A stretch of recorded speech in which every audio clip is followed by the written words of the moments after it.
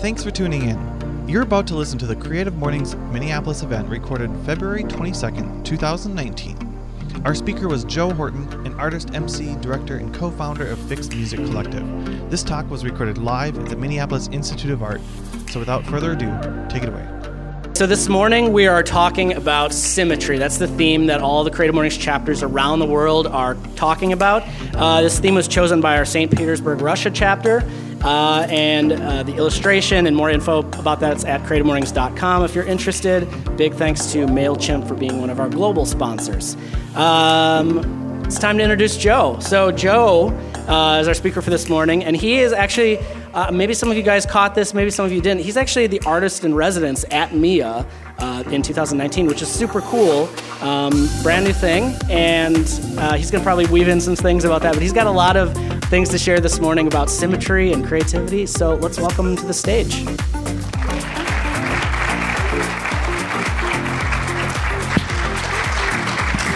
Yeah. When I see a MC up there and it's 8:30 or 9 o'clock in the morning, it's two things just do not come together in my brain. How y'all doing?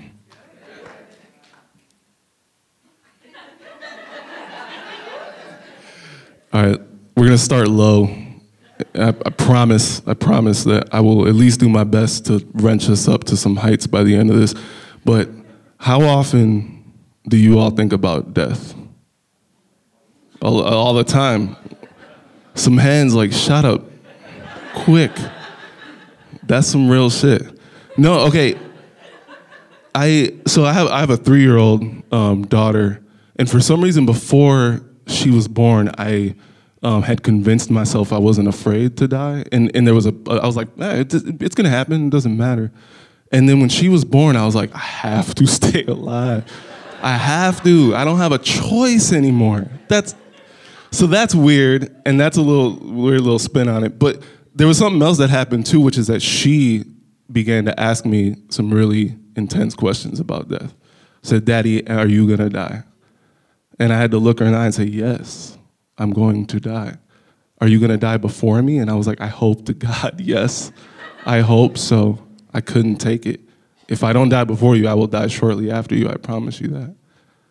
So she asked, one day we were driving in the car, and she started crying. And my wife asked her, "Baby, what's wrong?" And she said, "I'm gonna miss you when you die." And she was crying, and it wasn't like a baby cry. It was a full, it was a cry.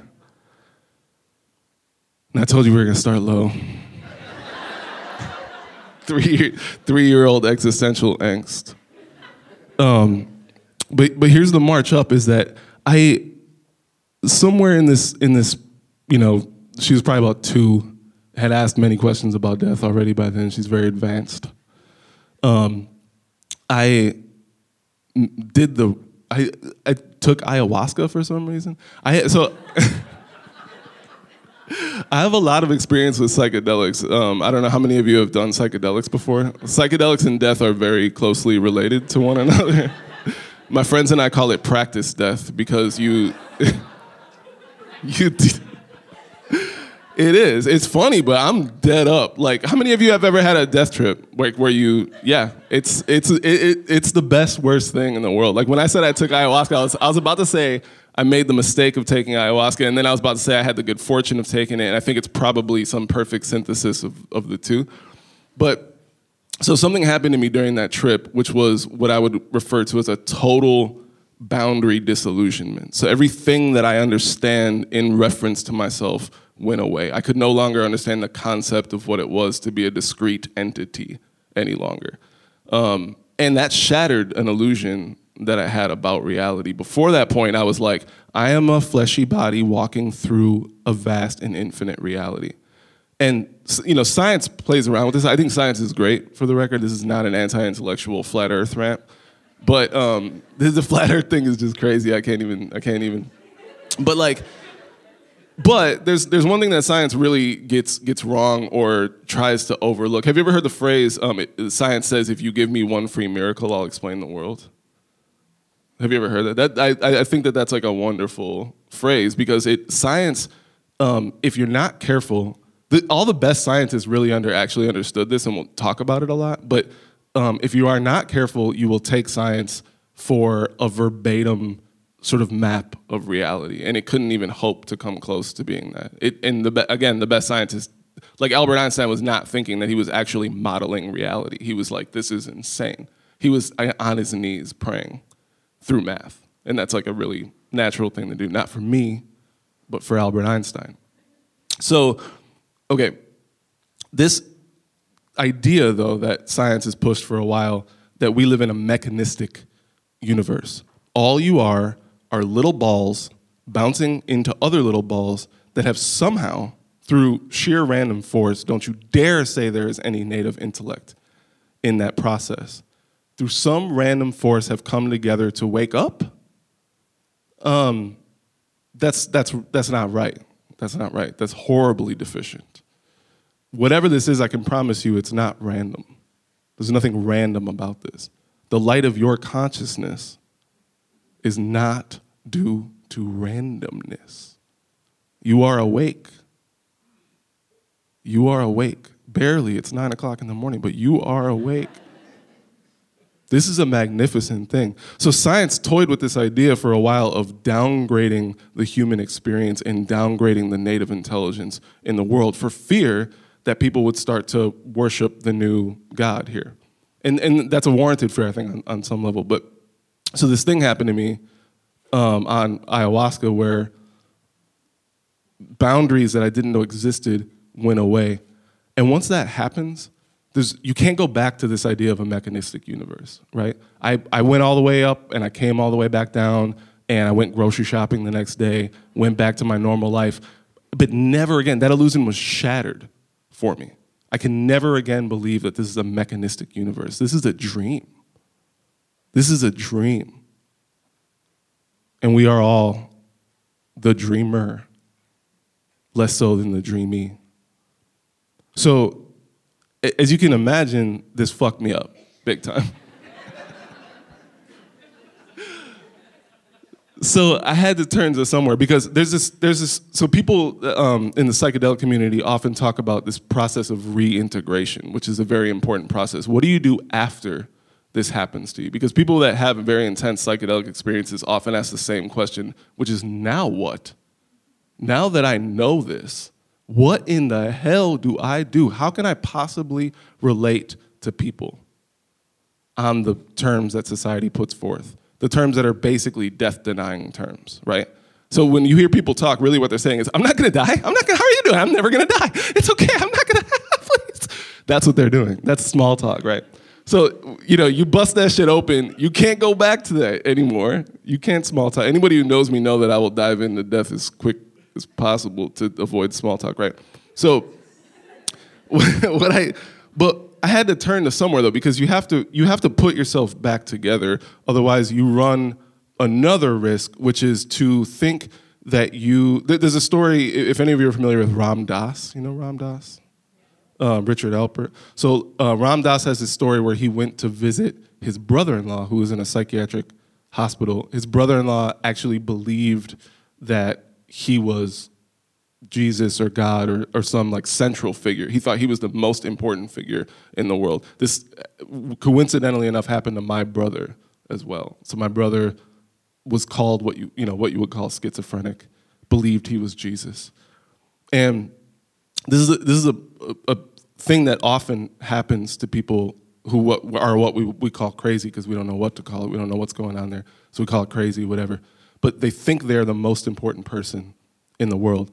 So Ram Dass walks in, full beard, cloak, had just gotten back from some mountaintop in India somewhere, and he rolls in, and his brother-in-law goes, "Why the hell am I in here? Look at you. They need to lock you up." And Ram Dass says, "Well, you're in here because you believe you're God." And his brother-in-law said, "Yeah, you do too, though." And he goes, "Yeah, I believe I am God, and I believe you are God too. That's the difference here." So these experiences will enlighten you to a fact that you are the most important thing ever. Now, you're not important. You are not random. You are not mechanistic. You are insanely important. It matters. The light of your consciousness is the most important force that there is, and I would argue the only force that there is. The thing, though, is when you look at somebody else, you don't want to make the mistake of thinking, I'm looking at you, I should see the light of God in your eyes just like I see it in mine. Every person, everything. There's nothing that has ever lived, or nothing that has ever been in existence that is not alive. That's my firm belief. So I didn't come up with that. After I got done with this ayahuasca trip and went to Whole Foods and back, I was like, I need something here. I need something here. So this is where we get to symmetry, right? You thought that I was just way the hell off the rails. This is about symmetry. And it's about an important aspect of symmetry, actually, which is, to me, somewhat more important than just aesthetic symmetry. Like aesthetic symmetry, the reason we like it in my mind is because it has a quality to itself that I would call self-same. That it is itself. So it's very easy to understand. You look at a circle, one side of it is exactly like the other side of it. And for temporal beings like us who see things in sequence, that's really pleasing and calming because the left side looks just like the right side. Anywhere you look at it, it's going to be itself. It is itself. I think part of the reason we like that is because we recognize it, because that is also a quality we have. Everything in the world is self-same. Have you ever heard the Buddhist quote, the universe in a grain of sand? What they mean to say there is that the entirety of the universe is contained in the smallest possible part of that universe. The macrocosm contains the microcosm, and the microcosm contains the macrocosm. That's a self-evident fact. That's symmetry to me. That's symmetry. So again, I didn't come up with that. In a just manic fit of needing some sort of answer after this intense experience, I stumbled upon alchemy, which was the last thing that I thought I would have found any answers in. So I see some people nodding. Are y'all familiar with alchemy? Alchemy is the coolest thing in the entire world. So to me, alchemy represents a battle, an intellectual battle that was taking place in the Western line of thought. No matter how weird or quirky you think you are firmly within the Western line of thought. I read all the Buddhist sutras. I sit at night like this too. I put Western, like we're in this Western paradigm. And that's what was so cool about alchemy, because I always had a demonization of the Western paradigm because I was like, no, it's mechanistic. It's trying to belittle my godhead and all this stuff. Yeah, it sounded like I was having a little tantrum there, which I do from time to time. But when I stumbled upon alchemy, I had a little bit of a surprise, which was that there was a line of thinking in the Western ideology that was as mystical as any Buddhist text, that was saying essentially the same things, but using Western symbology to do it. And that was fascinating to me. And for some reason, I could actually understand it better. And so this symbol here is the alchemical union or the alchemical marriage. And what that is and alchemy is ultimately about what they call the grand work or the magnum opus. And the alchemist, usually in solitude, will work on what I would call essentially a behavioral metaphor. So they're working with matter, they're trying to extract mercury from clay by heating it up and doing all this like crazy stuff. But really what they're doing is trying to transmute not the matter from one form to another. It had nothing to do with actually transforming lead to gold. There were some charlatans that were trying to slang snake oil on the side that were saying, we'll transform lead into gold. But the people who really knew what was what understood that that was a metaphor and a behavioral metaphor, an actual course of action for transmuting your consciousness from a crude, unknowing thing into a celestial knowledge, a self-knowledge, a knowledge of self. So in the end of that work was the union of opposites, which is a really Buddhist concept. For those of you that are familiar with Buddhism, the union of opposites is super Buddhist, right? So on the left here, you have the sun, and on the right, you have the moon. The sun is an eternal, and these are metaphors, but also, have some sort of factual truth to them too. But the sun is an eternal object that is immanent in reality. It's not, an object that exists in the world. It's something that is immanent and everywhere. It's the eternal. And the moon waxes and wanes. It comes into being and it ends, and it comes into being and it ends. And so this whole process was about the mortal being, the moon, that comes into being and ends, into being and ends. Understanding its eternity in the sun, and the sun understanding its temporalness, its temporariness, or whatever, in the moon. And that metaphor really clicked for me. It really hit home for me and settled me and calmed me down. So it also, I will say too that this ultimately is about death, right? That's what we're always talking about. Like when people, I saw this like art piece the other day that was like the history of, or the Western history, and it had all these dates, and it just said sex, death, death, sex, sex, death, sex, death. And I was like, that's the real shit. So that's what we're always talking about. This idea is not just an alchemical idea. This idea exists in a lot of different places. So my friend Jan Lodovic is the curator of African arts here at the museum, and I almost did not include this slide here for fear that he was going to be here, because he probably actually knows what this is. But the explanation that I've always gotten for this is that it's an Egyptian, conception of human beings. That the lion on the left is looking toward the past, the lion on the right is looking toward the future, and the circle in the middle is God. And so they were saying, as human beings, we can look behind us, we can look ahead of us, but we cannot see the actual thing that is, which also has its Buddhist analog too. Have you ever heard the Buddhist saying the eye cannot see itself? So to me, that would be, if they were going to hieroglyph that, that's what it would look like. So I'm not going to, this isn't like a lesson here, so I'm not going to go deep into each one of these, but I'll say that the mandala is, as far as I'm concerned, is the most fully rendered, second most maybe, fully rendered depiction of this divine symmetry that exists in reality. And so at the center of the mandala, you'll always see one figure, a divine figure. So if you look at pretty much any mandala, you'll see pattern and busyness and scope and all these things. And then at the center, that's a little pixelated and hard to see, but there's just like a person like just sitting there. And that's what I love about, I think this is a Buddhist mandala, but mandalas exist literally in every tradition ever. But that's what I like about it, is because they say, you're in this mess, this thing that looks like it's super complicated and there's all these different personalities and aspects to it. But if you really get down to the center of it, there is the light of a single being.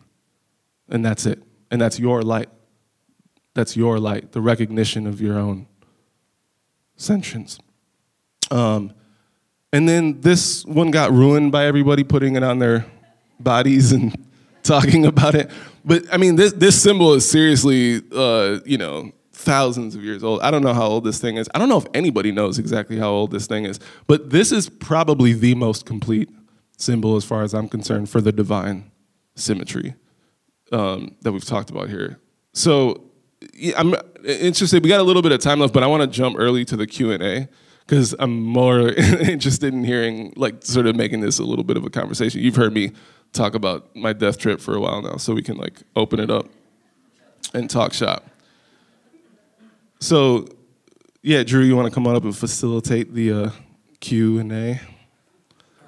The Q and Q, as I like to call it here. Maybe we have some other mics. Do you guys have the mics? Tom, you have a mic over here? We're going to have some mics passed around, and if you have a question, and I'm sure you probably do at this point. Just kidding. Just raise your hand. We'll get you the mic, and we'll talk a little bit more about Joe and this work and how this relates to creativity. Well, this is just absolutely weird. For the last 3 days, I've been reading about ayahuasca, and I have two friends of mine that went through it in Peru, and then Sunday, I'm participating in a celebration of death. So this is just weird. Where did you, I don't know if you've done ayahuasca more than one time, but where was the first time you did that? And in brief, what was it like? Yeah, the what was it like is a big one. I love telling my ayahuasca story, but I always preface it by saying this has become like a fully story and it's detached from the actual experience of it. But, because it is, so here's what I'll say about psychedelics in general, is that they are weirder than you can possibly understand. So when you're in them, you know something like, you know something, like if you could only utter this thing, the entire world would change. The entire world. If you could just say this secret. It's a secret we all understand. And on a psychedelic, if you take enough of it, you will know the secret. You will know it. You will be begging to not know it anymore. And because it's crazy.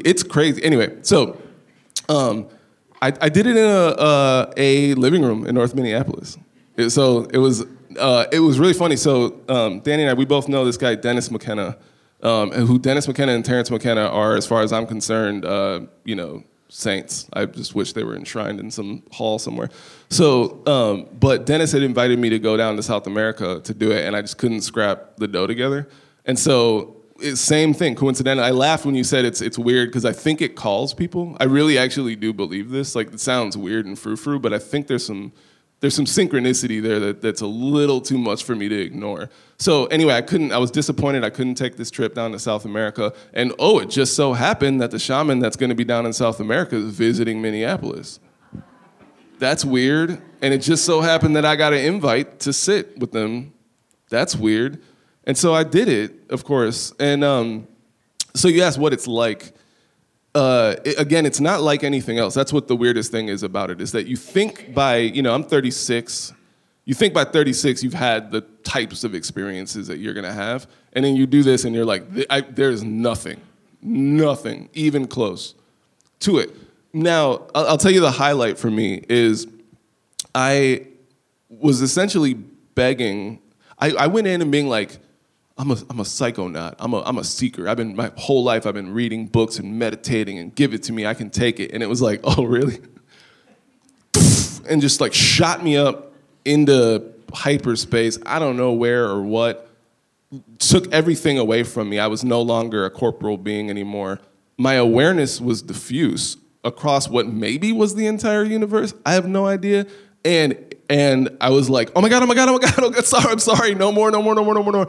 And it took me down, and then I'm sitting there talking to it. And after about 5 minutes, I realized two things. One, that I'm having a conversation with this plant. That was weird.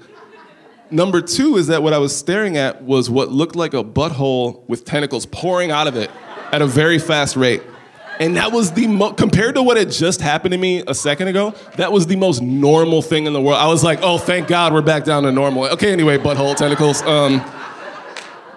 It was insane. I mean, it's just, but here's what I'll say is that it is, to say psychedelics are like, going to a city where you and I can both go to Paris, we can walk around and have two totally different experiences and come back and say, I got mugged, and it was horrible, and I fucking hate Paris. And you can be like, no, what are you talking about? Like the Louvre, it's great. Like so, and you can go very different times. So I think part of the trick of psychedelics is to maintain your faith that if you go back and you go back and you go back, you're gonna get something that is just the most beautiful treasure you could possibly get. The knowledge that you are not this like being that is just in danger, that you are so much more than that you're not this quivering mass of flesh. That is, I don't know. I'll go through hell for that, and I did, and I do it again. I will do it again. The other thing is, to me, the two psychedelics that I think are most along those lines that will deliver that are mushrooms and ayahuasca as well. So mushrooms, you take enough of it, it's going to take you there. So I think that mushrooms tend to be a little bit easier to get and a little bit easier to find, but I think that they'll both take you to Paris. I don't know what kind of trip you'll have, but you'll go. You will go. So this is really creepy. This is my book. Yeah, there's this Carl Jung has this phrase. Yeah, this is the alchemical marriage right there. So you talked a little bit about reintegration, and I read the Michael Pollan book recently, and his mushroom experiences, ayahuasca experiences, and I'm reading a lot of consciousness books. I too meditate. I have tried mushrooms very lightly because I was like, I'm trippy enough. I don't need to see any more trippy things. But how did you reintegrate? Are you reintegrating your experiences? Did you distill like a truth beyond knowing that there's a consciousness beyond this realm that we're all part of, and we're all like a singularity, like multiplied to infinity? Did you come up with a distillation beyond that? Well, I think the most important distillation and the most important reintegration is that you stretch what you're willing to believe. So I can't remember who said this. I think it might have actually been Terence McKenna, but he said that the problem is that the truth lies beneath the horizon of rationality. So what is actually happening here, our actual circumstance, are too weird for us to believe. And you shouldn't believe it right away. Because if you're gullible enough to believe the truth, you're going to believe you're one step away from flat Earth. Like so the thing about like that like flat Earth movement or whatever is that it has all the hallmarks of people who are really integrated into a deep truth. Like they're like, oh, you don't know. They're trying to keep you from the real truth. We know the real truth. That's a really dangerous thing in our society. That runs deep. But what I gained from it, the reintegration that I gained from it, and the truth that I gained from it, isn't so much articulatable or shareable as it is a certainty that no, this is it. Like this, but the hallmark of the real truth is that it can't be said out loud. Like you live with it on the tip of your tongue. You're walking around every minute being like, am I really alive right now? Like my life feels brighter, not in a story sense. I have a hard time, like, I do a lot of things like this. I'm a semi-public figure in some ways. But whenever people talk about me or they say my name in that way, I just am like, I cannot follow that. I cannot go there with it because I don't believe it. And so it's weird. It's disorienting. So did I reintegrate? I think so, but not all the way. And I kind of like that. I kind of feel like that's the right state of reintegration because there's something about the like cultural myths we believe that I think are very destructive. Obviously so, right? Don't we all know that? I mean, if nothing else, we know that. But I don't want to integrate back into cultural myths. I want to find the myths that allow me to keep my awareness on the passing moment and not straying too far from that because I don't trust anything else but that. So, in a way it's reintegrated. In a way I've also isolated myself from a good chunk of society. Like there's things and situations where I'm like, I can't show up for this. I can't be here for this because it just isn't, it's operating on terms that I don't believe. And that's sad. I find that quite sad. Like I used to think that would be a badge of honor. My whole life I wanted to be an artist. I was like working on art and I was like, ooh, I can't wait to be the eccentric artist who can't plug into society. And now I'm like, it makes me sad. So, it comes at a cost. Thank you. Hi. Hi. So first off, I've been attending Creative Mornings like on and off since 2014. This is probably my favorite talk ever. So to cycle back a little bit, actually jumping off the last question, and to cycle back to the start of your talk, you mentioned your daughter. And I'm wondering that, given what we've talked about today, do you think that what you've experienced is something that people have to experience? Or is it something that, as you said, on the tip of your tongue that we might not be able to articulate, so people do have to experience it? So the question being is especially in the context of your daughter, is how do you have these conversations with her and others? And yeah. So we're really into transferable knowledge. Like in our society, that's a big thing, right? Like we like TED Talks and things where like they tell us like the tidbits and then we take the tidbits and we're like, got them bits. Yeah, I did it. I don't believe in transferable knowledge though. I think like there's more, there is more value in the light of your consciousness than there is in anything that could be said about it. So in a real sense, I do think that it is only experienceable. There's this guy, Meister Eckhart, he was a 11th century Dominican Meister, I think, more or less. And he had this thing where he said, God can only be beheld.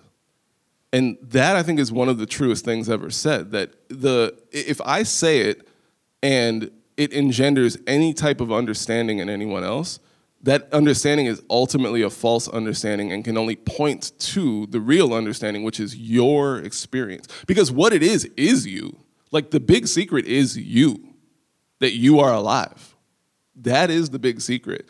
But it's hard to wake up all the way. I find it very difficult, and I find myself shying away from the intensity of being alive. I don't think it's that, like, I started on the whole death trip, but that's a little coy way of saying I think we're actually afraid of being alive. So, in that sense, I think it absolutely is experience. It has to be experienced because it is experience. There's nothing outside of it. You can't carry it with you even. You can know in 1 minute and stop knowing the next minute because you cannot carry it with you. You can't. You cannot retain it. It is not a memory. It is not knowledge. It is experience itself. That's tough. That's tough. Does that answer your question?